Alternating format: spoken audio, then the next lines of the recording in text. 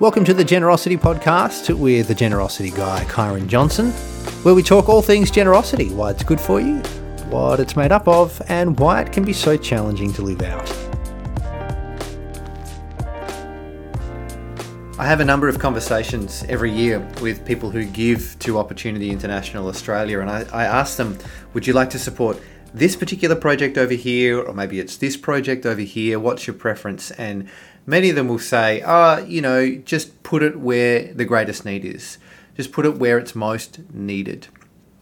It's just amazing because those sorts of people are incredibly humble and incredibly generous and incredibly trusting where they say, hey, you guys know where the greatest need is.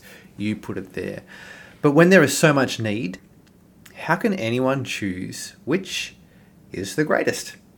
It's a difficult call, and it's not like there's this competition where one need can fight against another need and the winner is the greatest need. It doesn't work like that at all. Practically, when we look at these sorts of things, we look at the reality of people earning a low income. So that's one factor. But there's also like a lack of access to clean drinking water, a lack of access to toilets, a lack of access to health and education.